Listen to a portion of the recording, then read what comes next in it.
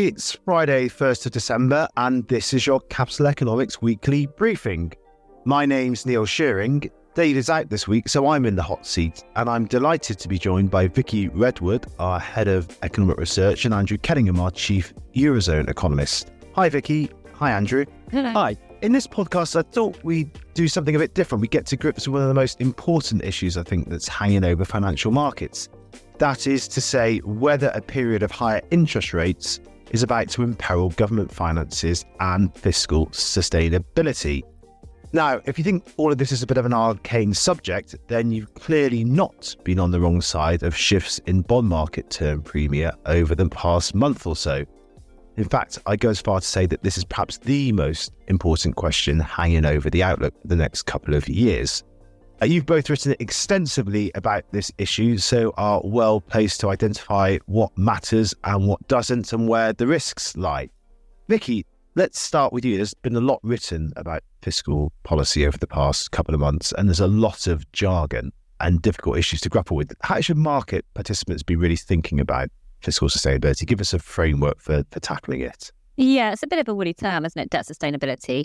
But I think it's generally taken to mean that a government's debt to GDP ratio is on a stable path or even a downward path. And that in turn means that financial markets are willing to lend to that government at a relatively low premium. And so I suppose it doesn't matter so much what the starting level of debt is, it's what the trajectory is going forwards and whether that looks sustainable and whether government plans look plausible. And so it's this complex interaction, isn't it, between the growth rate of the economy, interest rates, the primary budget position, that is to say, the budget position excluding interest payments. When you put all of that together, which countries look most at risk from a fiscal sustainability perspective? Yeah, what we look at is what we call R minus G, which is basically where interest rates on government borrowing are compared to GDP growth. And the countries where the fiscal risks are greater are those where interest rates on government borrowing are going to be higher over the next decade or two than over the last two, but where there isn't a pickup in GDP growth likely to help governments to pay for those higher interest costs. So basically where R is going to be above G, or where the gap between them is not going to be as favourable as it was in the past. So if we look at that, I think Italy stands out as being particularly at risk. I'm not surprised, and I'm sure Andrew will say a bit more on that. Other countries like the UK, France, Japan, they'll probably have to run a small primary surplus to keep their debt ratio on a sustainable path, which doesn't sound too bad, but we need to remember that's coming from a position of many of these countries running big primary deficits now. And then similarly, there's some countries like Germany, the US, Canada. On the face of it, there's not so many problems there. But again, in the case of the US, for example, the US is running a primary deficit of sort of 5-6% now, and that it needs really to get that back to close to zero to make sure that debt is on a sustainable path. So I think, yeah, probably in the Eurozone is where the risk's greatest, but actually most countries, I think, markets will be a little bit worried about what's going to happen going forward. So there's a couple of things going on, isn't there? One is that there has been a structural loosening of fiscal policy, I think, since the pandemic. If you look at budget positions now compared with, say, 2019, deficits are generally larger. And that's not just because of interest payments. There's been an underlying loosening of fiscal policy. The second point is, you're right, interest rates are higher, so bond yields are higher. But your point is that what really matters is whether the growth rate of economies has changed as well. So you can perhaps sustain higher interest rates if the economies are growing faster. And we've done also a lot of work looking at R-star and how that's shifted, and we think it's going to, has increased, and we think it's going to increase further in the future, in part because we've got productivity growth going up, particularly in the US as a result of AI. So there's lots of interactions here that are difficult to grapple with and wrestle with. But I think perhaps a key point that comes through in all of this, Andrew, is the Eurozone is slightly different because of its institutional arrangements. Just talk us through why the Eurozone is different and what that means. Yes, thanks, Neil. Well, I'd say I was thinking there are perhaps three reasons why the Eurozone's debt dynamics are a bit more tricky than in most other developed economies. One of them is, as you say, the institutional setup is different. So because governments have to service their own debt, but they don't have their own central banks, they are not able to monetize their deficits or use QE at the national level if they run into some difficulties. So as a result, you get this spread between the yields on the peripheral countries, or those which are considered to be more risky, and the core countries. And that spread simply means that the R in the R minus G equation that Vicky was talking about is going to be a bit higher in those countries than otherwise.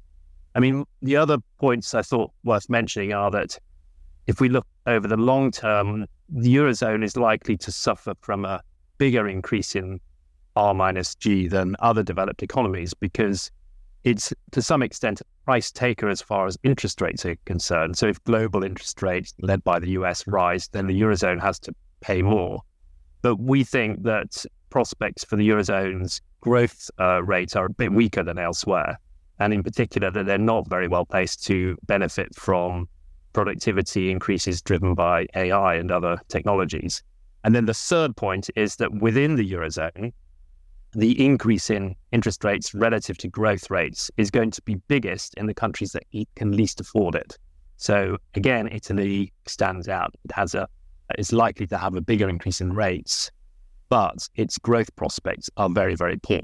I mean, its fundamental problem is that it only grew by 0.5% per year on average over the first 20 years of the Eurozone, and it's probably going to slow in the next couple of decades. So part of the issue in the Eurozone is that interest rates get dragged up by global phenomena, but not necessarily because growth is faster in the Eurozone. So they suffer on the R part, but they don't necessarily get the benefit back from higher growth, the higher G part.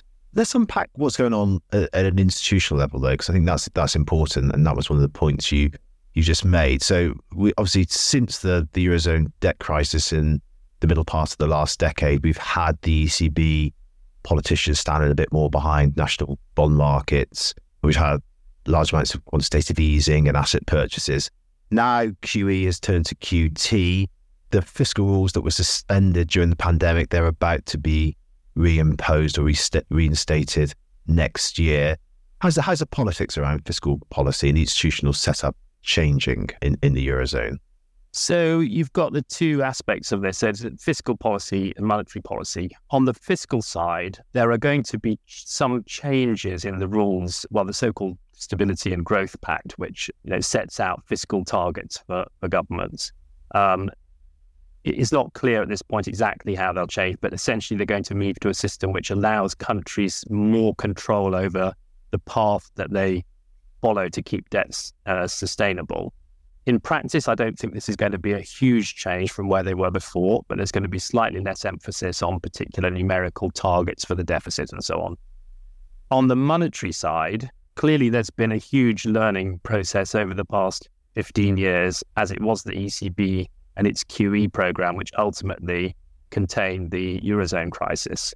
So that, I think, provides some reassurance that, if push came to shove, the ECB would step in again.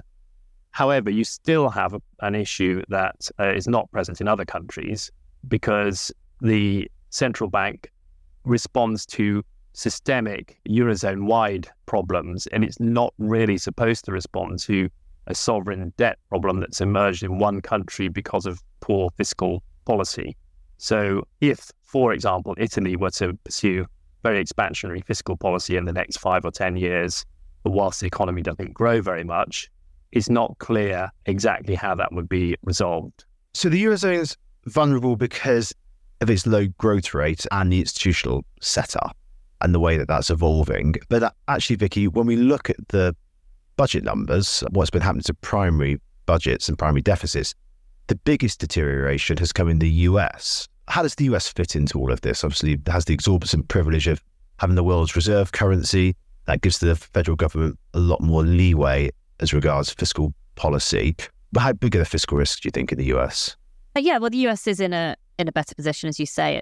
Its institutional arrangements are better. Dollar is the global reserve currency, so that means the government generally finds it cheaper to borrow from global markets. And if we're thinking about the growth side, GDP growth side of things, then we think that the AI revolution will actually benefit growth in the US the most. So the US will be the biggest beneficiary of that pickup in productivity growth driven by AI. So in that sense, the US is relatively well placed. However, looking forward over the long term, like many other developed economies, the US is going to face rising costs from an aging population. So that means that the long-term debt trajectory is under pressure from that angle. And I think in the near term, the main concern is that there's not really much prospect of fiscal tightening, discretionary fiscal tightening in the US, despite the fact that it does have this really high primary deficit. So if we've got this rising debt trajectory in the long term because of an aging population, we've got a big primary deficit, and we don't have any sign of fiscal tightening in the next few years. So I think that's why we've started to see signs in the financial markets that they, traditionally we haven't worried much about the US, but I think there are perhaps tentative signs that now they are starting to worry a little bit. If you look at some of those numbers from the CBO on the long-term fiscal trajectory of the US, they look pretty scary. I guess one country where the long-term outlook for the fiscal position is deteriorating because of an aging population is Germany, but it's started from a much stronger position, isn't it, Andrew? Yeah, we've had over the past week or so this disagreement over the budget for next year. What's going on in Germany, and how much attention should investors be paying to events there? So yeah, Germany is in many ways has the opposite problem from the US. It's tended to run very large budget surpluses, at least in recent years before the pandemic. And if it were to return to that, its debt ratio is likely to trend downwards pretty significantly over the next 10 or 20 years. And they've also enshrined the sort of a balanced budget rule within the constitution. And that's made it difficult for them to run more, just slightly looser policy. They, as people probably are aware, the problem that has arisen over the last week or so is that the Constitutional Court has banned the government from using off-budget funds to finance some of their green and industrial policy. As a result, they may end up tightening policy more than they really need to next year. It's not quite clear politically or legally how they can get out of that. But based on our forecast for long-term growth and interest rates, Germany could afford to run a budget which is 1.5% of GDP looser and still bring the debt ratio down to about 60% or so, which is a sort of old Maastricht rule. So yeah, they have this very unusual situation in which most people would be hoping they'd run slightly looser policy, and certainly investors in the bond market don't need to worry about any default risk. Yeah, it's interesting, isn't it, how we can run the macro numbers and we can look at that sustainability through a macro lens, but ultimately all of this comes down to politics, doesn't it? And that then feeds back through into investor confidence and interest rates, and which is obviously a key component of debt sustainability. When it comes to politics, it's a busy electoral year next year. We've got elections obviously in the US, probably in the UK too, and a host of EMs, their potential flashpoints. What else do you think, Vicky, investors should be looking for in terms of potential flashpoints or on the fiscal side of things over the next 12 months or so? Yeah, I think they'll be looking closely at what governments are saying in terms of their fiscal plans. We know that most governments do plan to tighten fiscal policy a bit over the next couple of years. So the question is whether they follow through on those plans or whether they sort of cave into electoral pressure ahead of these elections. So certainly markets will be looking closely at what governments are saying. And I think it's as much about perceptions as reality here. What we really want to avoid is getting into a vicious cycle where markets start to get worried about the debt outlook, perhaps because governments are sounding like they're not actually, really convinced that they need to get their deficits back down. And then markets get concerned, that raises risk premia, and interest costs go up, and then the debt outlook worsens further, which in turn makes markets even more concerned. So that's certainly the situation we want to avoid. So I think a lot comes down to what we're hearing from what the rhetoric is from governments over the next year or so. That was Vicky Redwood and Andrew Kenningham on fiscal risks. I'll link to the pieces they have written in the show notes, and you can read more about the fiscal outlook and what it means for global markets on our website. Now, earlier this week, Martin Wolf, the FT's chief economics commentator, wrote his column around our work on US-China fracturing. That's led to an avalanche of interest from clients in both our analysis, but also the accompanying data sets that we've put together on global fragmentation. I caught up with Mark Williams, our chief Asia economist, to discuss what's going on. I started by asking him how investors should think about the geopolitical blocks that are forming within the global economy. Well, a lot of the time, geopolitical analysis is seen through the lens of the US versus China. So people who are interested in the economics of this geopolitical shift often talk about, for example, whether China is going to overtake the US as the world's largest economy. Now, that is a useful question. It's one that we've published views on over the years. Ours is that China probably won't overtake the US. But what our fracturing analysis hopefully makes clear is that in the context of the geopolitical strains that have emerged, it's not really the point whether or not these, the relative size of these two economies, because we're not seeing an era of globalization giving way to one in which it's every country for themselves. We're seeing countries attempting to form alliances, form blocs. We've seen, the Biden administration has been reaching out to countries in Asia to try to strengthen those ties. We've seen recently China in the Middle East trying to improve those relationships. So if you're thinking about geopolitics, I think it makes a lot more sense to be thinking at the level of blocs. And when you do that, what our fracturing work shows is that this broad parity that currently exists in terms of the relative size of the US economy versus the Chinese economy completely gives way to a massive imbalance in favor of the US. So by our estimate, the US bloc generates about 2/3 of global GDP. So that's the US and the countries that we think are on its side, relative to the China bloc, which is only about 1/4 of global GDP. So there's a really big imbalance in terms of economic size. And we see that, again, in our work, we've looked at things like FDI flows, portfolio investment flows, financial market size, equity markets, bond markets.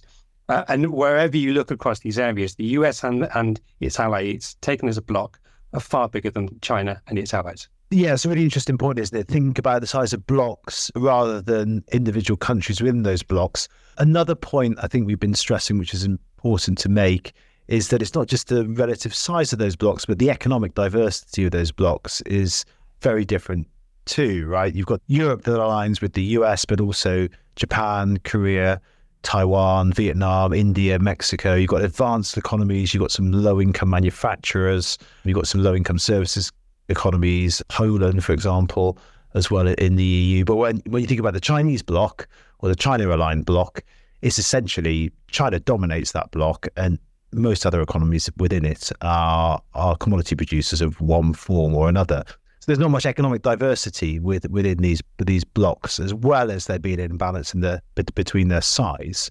Well, when we think about what that means for friendshoring or efforts to make supply chains more secure or de-risking, as some people are calling it, what does the size of the blocks and the diversity of those blocks mean when it comes to efforts to make supply chains more secure? Yeah, so our contention has been that because it's not just the size of the US bloc, it's, as you say, the diversity of the US bloc means that it will be easier to shift supply chains around within the US bloc. And if companies are looking to shift production out of one bloc into the other, it's going to be a lot easier to find suitable places of production inside the US bloc than vice versa. So, for example, we're seeing Apple moving or expanding production in India relative to China. That's doable, whereas it's a lot harder for the Chinese side to, for example, swap out semiconductor production that currently is happening in Taiwan to some other part of its bloc, because nowhere in the China bloc other than China itself is really going to be a semiconductor producer. So that makes a big difference to how easy it is for these two blocs to operate. Now, one particular area where, of course, China is particularly seen to be dominant, of course, is in global trade. It's been the world's biggest exporter for a very long time. And you sometimes hear these ideas that China is now a more important trading partner than the US is for lots of countries. We looked at the numbers recently, and it is true that 144 countries trade more with China than they do with the US, whereas the US is the bigger trading partner for only 60 countries. But if we come back to thinking about blocks, the picture is quite different. So if we think about somewhere like Germany, for example, the archetype of a US-aligned country, which is extremely exposed, most people think, to China. It is one of those 144 countries that trades more goods with China than it does with the US.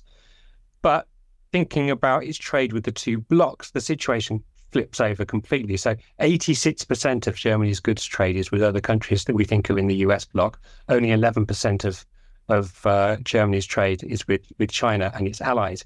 So this perceived dominance of China within global supply chains, I think, if you're thinking about it at a level of blocks, is a lot smaller than generally understood. Another point we've been making in a lot of our analysis is that fracturing is a process, right? And the process of fracturing is in a constant state of flux. This isn't that the world isn't just splitting into two. The form that fracturing is taking, the speed with which the US and China are pulling apart is constantly shifting, and it's being buffeted by politics and geopolitics. So if we think about the core conclusions we've arrived at, essentially we have a relatively, I would say, benign form of fracturing, right? Most global trade remains unaffected by fracturing, but the US and China pull apart in key areas like technology, financial flows, knowledge transfers around high-end goods, for example. But clearly there are far more malign forms of fracturing or extreme forms of fracturing too. So what might change in order for us to kind of shift these conclusions around relatively benign form of fracturing and the US bloc in particular being able to withstand and adapt to some of the problems and challenges caused by fracturing? So I think there are potentially three different ways in which our conclusions could materially be different about the shape of the fractured economy in the future and what that means for economic outcomes. Two of them I'm not too concerned about. One of them I think is a much more plausible kind of alternative scenario. So one of them is if the makeup of these blocks shifts, some countries defect or move from one block to another. And we are seeing that. We've started to publish or talk about this idea of blocks and analyze in terms of blocks a couple of years ago. And we are continuing to think about this sort of in real time. And we have changed our mind about some countries, or felt that some countries have moved over the past couple of years from one side to the other. Places like Saudi Arabia, for example, South Africa, two countries that we think have moved a bit closer to China over the past couple of years. So that could change, but that's very unlikely to materially change the size of these two blocks. As long as the G7, the core of the US bloc, holds together, then it's going to be a lot bigger. Another way which in principle the outcome could change would be if the Chinese bloc was to grow a lot faster than the US bloc, such that even though it's smaller now, maybe it wouldn't be in 10 or 20 years' time. But of course, the growth rate of the China bloc has slowed a lot over the past decade, and we don't think that it's very likely that the China bloc will grow materially faster than the US bloc over the next 10 or 20 years. Now, I think people, will have their own views on plausible trend growth rates in lots of countries, but you'd have to come up with some pretty strong numbers for the Chinese bloc to grow such that it ends up being a similar size to the US bloc in 10 or 20 years' time. So those two things I'm not too concerned about. The one way in which I think our conclusions could significantly change, though, would be if the US bloc were to itself fracture. So our benign scenario that you're talking about for the US bloc, a lot of it hinges on the fact that the US bloc is so big and it holds together. But of course, it might not necessarily hold together. Particularly, the obvious risk factor there is if the US became more isolationist, if it was not willing to cooperate with allies in order to secure supply chain security. Then you move into a world in which potentially you've got, let's say, three blocks. You've got China, you've got an isolationist US, and you've got the rest of the West, if you like, or even more, it splits even more. In that sort of scenario, then the geopolitics becomes much more economically disruptive everywhere in the world economy. So it's not just China that is struggling and China's bloc that's struggling to achieve some security. I think we all will be in that world. That was Mark Williams on US-China fracturing. I'll link to all of our work on fracturing in the show notes, and I'll also include a link to that Martin Wolf piece that I mentioned earlier. That's it for this week. You'll find all of our analysis on everything macro, fiscal, fracturing on our website, www.capitaleconomics.com. But until next week, goodbye. Whilst this podcast is provided with all reasonable skill and care, it comprises the subjective views of our economists. Furthermore, these views are not opinions, nor do they constitute investment or financial advice, or are they guarantees or reassurances to the expected results of any investment products or outcome. You should seek your own specific advice in relation to questions you may have. We will have no liability to you in relation to this podcast whatsoever.